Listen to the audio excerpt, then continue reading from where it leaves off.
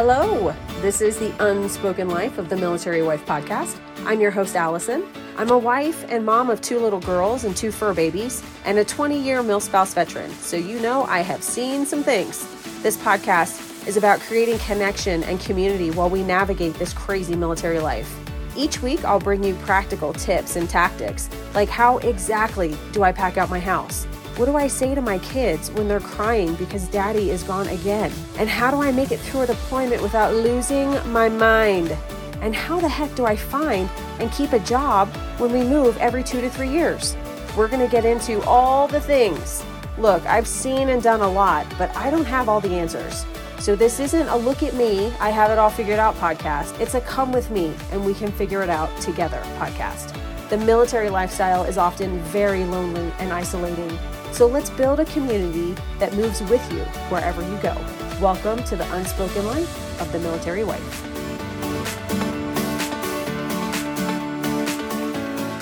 Hello, and welcome back to the show. This episode is coming out on Monday, April 17th, and Saturday, April 22nd is Earth Day, in case you didn't know it. And so I know that this is a military spouse podcast. This is the month of the military child, but the earth and taking care of our planet and trying to undo some of the damage that we have already done is something that is very near and dear to my heart. So I wanted to dedicate today's show to Earth Day. It's going to be short and sweet. I have my top 10 things that you can do with your family to celebrate Earth Day this year, because I feel like that's a thing. Okay, great. It's Earth Day. Fantastic. What am I supposed to do? What am I supposed to do? How do I get involved? I'm going to help you with that. That's what today's show is all about. This is one of the things that I feel like is important to have conversations with your children about our planet, about how can we take care of our planet? Yeah, look at all of this. I know, isn't that sad? All of these trees are being cut down and, trees, that's where we get our oxygen from. Oxygen's important for us, right? And the trees take carbon dioxide out of the air, which is not good for us, right? We need to support these things and we need to take care of the animals that are on our planet. You can see images, or even when you just go yourself to the lake or to the ocean, you see trash. This is not good for it's not good for the animals that live in the ocean. It's not good for our planet. And just having those conversations with our kids, because they're our future. They're our future. So they need to be aware of these things and what can they do, right? Because they are little activists for sure. If you give them that message and you give them that example, which we do in our house because it's important to me. Okay, so Earth Day, just a little kind of behind the scenes here. And this is, again, something that you can talk about with your kids. Why? Why do we celebrate Earth Day? And the reason why we celebrate Earth Day is because back in the first Earth Day was held on April 22nd, 1970, and it's on April 22nd every year. And this year that happens to be a Saturday, which is great because you don't have to work. The kids don't have to go to school. So it gives you the opportunity to participate in some activities, perhaps where you are. So the first one was April 22nd, 1970, and it came about because 1969 was a pretty rough year for the environment. There was the Cuyahoga River, which is part of Lake Erie, caught on fire. And it caught on fire because of all the chemicals and crap and oil that has just been dumped and leached into that area. And people were like, whoa, what's going on? Because for so long, we're just like, oh, it's okay. It's fine. See, nothing's wrong. But now here we are 50 years later, and it's like, oh, yeah, that's really not good. We've done some damage. We've done some damage for sure. So there was the huge chemical fire on a lake. And then we started noticing that the bald eagles were declining rapidly and realized later that it was because of the chemical DDT, right? That was making their eggs very, very, very fragile and brittle. And so they weren't reproducing. So there was that. And then there was a huge oil rig that leaked millions of gallons of oil off the coast of Santa Barbara. So there was kind of all of these things happening, and people were like, holy cow, like this is what's going on. And there was this big public outcry. And then Gaylord Nelson, who was the founder of Earth Day, he was the governor of Wisconsin, and then he was a senator. And he decided, you know what, let's have a quote unquote teach-in where we can talk about environmental issues and what can we do. And so that happened on April 22nd, 1970. And it was huge. So, I mean, 1970, 2,000 colleges and universities participated, 10,000 public schools, 20 million citizens. I mean, it was like 10% of the US population at the time participated. And so it just was kind of this grassroots effort that got going. And then it also led to the establishment of NOAA, which is the National Oceanic and Atmospheric Administration, and also the EPA, Environmental Protection Agency. Those were both established in October of 1970. So it's been around for a while. We recognize it's a problem. So what can we do? One of the things that you can do is you can log on to earthday.org. Pretty easy to remember. I'll also link it in the show notes. And you can click on the events page, and they have, just a plethora of information and events and things that are happening near you. And they're literally all over the world. Like they're all over the planet. There are events that are happening on Earth Day. You can search the map by zip code. And then there's also a tab called Take Action Now. And that can give you because it's like, okay, so what am I supposed to do? This is what you can do.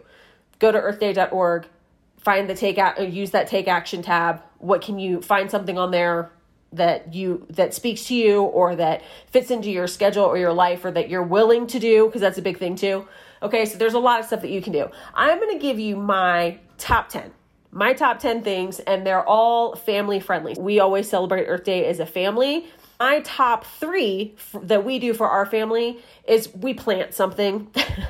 So I like to go to a local nursery, so not Home Depot or Lowe's or the mass quantity facilities, right? I like to go to a local nursery, pick out some flowers or plants. If you're renting, you're living on base, you can get containers and make some nice little flower boxes for your deck or your garage, plant something in your yard. If you have the space and the place to plant a tree, we were going to put trees in our backyard anyway, because our backyard was not landscaped when we moved into our house. So that just worked out that we planted 2 trees last year. So if you have the opportunity and the space to plant some trees, do that.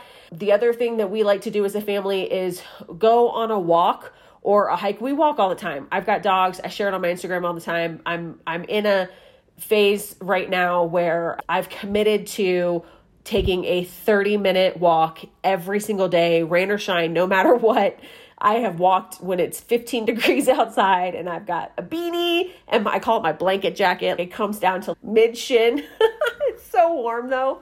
And so that's part of our daily life anyway, is walking. So what we'll do is we'll just grab your garden gloves or some, latex gloves or something so that you're not actually touching the trash. We'll take a trash bag with us, and we'll just pick up trash we find along the way. Or if there's a park that you really like to go to, or maybe a section of road that you see every time you drive to school, just go and get a bag and go pick trash up. That's a very easy thing that you can do. And honestly, every little bit helps. Another thing that we like to do, and this is kind of new for this year. So our big ones are planting something and picking up trash. Those are the 2 that we really do in our family. And the third one for this year is go visit a state park. Are there any state parks that are near you? This year for Christmas, I'll have to share a picture of it on my Instagram so you guys can see it. But I love Etsy. I like to think that I'm artistic, but I really don't have the skills to back that up. So I really like to just buy beautiful things that other people have made. That's kind of my jam. So I love Etsy because it's small businesses. I like to support small businesses. And I found this really cool, it's like a wall hanging kind of thing, but it's 2 feet by 1 foot. And it's almost like a scroll. It's got a piece of wood at the top, and it's got canvas in the middle and printed, screen printed on it. It's Colorado, and they had a couple of different things you could pick. And it's all of the state parks in Colorado with a little circle next to it. So you can color in the circle when you visited that state park. And I thought, man, that's really cool, especially for us as a military family, because, we've talked about this before. One of my coping mechanisms, one of our family coping mechanisms when we're moving and PCSing to a new place is starting that next duty station bucket list. What do we have to look forward to when we get there? And then being very mindful about our time at our new duty station so we get as much in as we possibly can while we're there, enjoy the area that we're in as much as possible. So I bought this state park map, and we've slowly been, luckily there's a ton right near where we are, so we don't have to go very far. So I don't know if that's would be the same case for where you are, but that is something that we're slowly checking off. So I think if the weather is good here, because you never know what the weather's, we might have snow on April 22nd. It's hard to say here in Colorado. So we'll have to wait and see, but maybe we can go visit a state park. And then this was something, and I'll link this in the show notes, but the Smithsonian, is it through the Smithsonian? I can't remember. Okay. Don't quote me on this. I can't remember if it's the Smithsonian. I will link it in the show notes, but you can virtually visit national parks. So if you aren't near a national park, that's something that you could do. You could visit them virtually. So I will link that in the show notes. So those are the big three for our families. And then here's some other ideas. Okay. So you can, again, log on to earthday.org and find a cleanup event near you. That's huge. There's so much trash and stuff just everywhere, and it makes me so sad. And there's a ton of events that happen, again, all over the world. And so find one of those near you. If you can participate in that, fantastic. If you can't participate in that, do something locally through your neighborhood, a park that you like to go to, a hike you like to do, whatever. Another idea is to hang birdseed ornaments. So these are like old school. We're going old school. Get yourself a pine cone, cover it with peanut butter, dip it in birdseed, hang it on a tree. It's cheap. It's fun. I think the girls and I are going to do that this year. I don't know. I'm sure Michael will join us for some of it, but these are all usually the girls and I that do this stuff. So you can make birdseed ornaments and hang those out. Again, not expensive. So that's something that you could easily do with your kids, a fun activity for your kids. And then if you don't already, here's another idea. Maybe I should count them out. Okay. So that's 5. We're on number 6. Okay. Number 6. If you don't already, you need to have reusable bags for the store. You need to have get some canvas bags or whatever there. It's slowly, if it hasn't happened in your state yet, doing away with plastic bags, not doing away with plastic bags, but they're starting to charge for them, which is making people not want to use them, which I think is a good thing because the amount of plastics is pretty sad. I have a statistic for the next one, but reusable bags, put them in your car. That's a big one. Put them in your car. So then when you are at the store, it's not like, oh crud, I forgot my thing. Our bags stay in the car all the time. So then they're always there when we need them at the store. So reusable bags. And then, so this is number 8. Again, if not already, get a refillable water bottle. I really hope that most of us are not buying plastic water bottles every year, but here's some stats for you on this one. So approximately only 9% of all plastic gets recycled. That means that 91% of plastic ends up in our landfills or in our oceans.